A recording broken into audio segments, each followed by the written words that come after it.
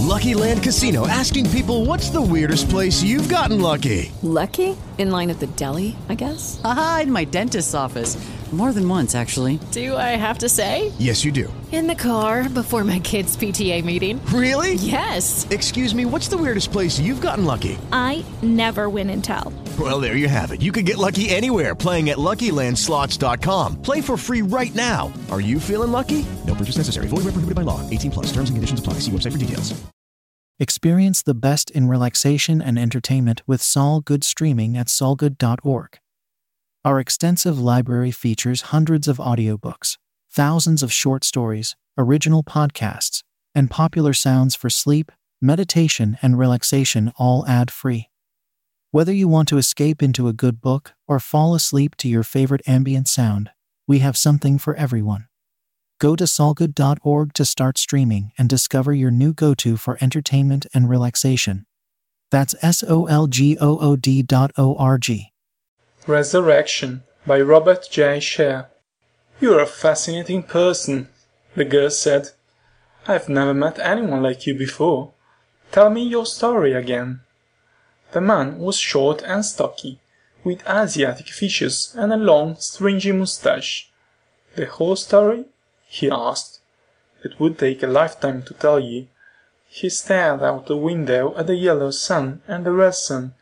He still hadn't gotten used to seeing two suns, but that was minor, really, when there were so many other things he had to get used to. A robot waiter, with long thin metal tubes for arms and legs, glided over. When he'd first seen one of those, he'd thought it was a demon. He'd tried to smash it. They'd had trouble with him at first. "They had trouble with me at first," he said. "I can imagine," said the girl. "How did they explain it to you?" "It was hard.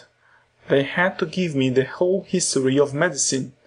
It was years before I got over the notion that I was up in the everlasting blue sky, or under the earth, or something." He grinned at the girl. She was the first person he'd met since they got him a job and gave him a home in a world uncountable light years from the one he'd been born on. "When did you begin to understand?" "They simply told all of history to me, including the part about myself. Then I began to get the picture. Funny, I wound up teaching them a lot of history." "I bet you know a lot." "I do," the man with the Asiatic features said modestly. "Anyway, they finally got across to me that in the 22nd century, they had explained the calendar to me, too. I used a different one in my day. They had learned how to grow new limbs on people who had lost arms and legs." "That was the first real step," said the girl. "It was a long time till they got to the second step," he said. "They learned how to stimulate life and new growth in people who had already died." "The next part is the thing I don't understand," said the girl. "Well," said the man, "as I get it, they found that any piece of matter that has been part of an organism retains a physical memory of the entire structure of the organism of which it was part, and that they could reconstruct that structure from a part of a person, if that was all there was left of him. From there it was just a matter of pushing the process back through time. They had to teach me a whole new language to explain that one. Isn't it wonderful that intergalactic travel gives us room to expand?" said the girl.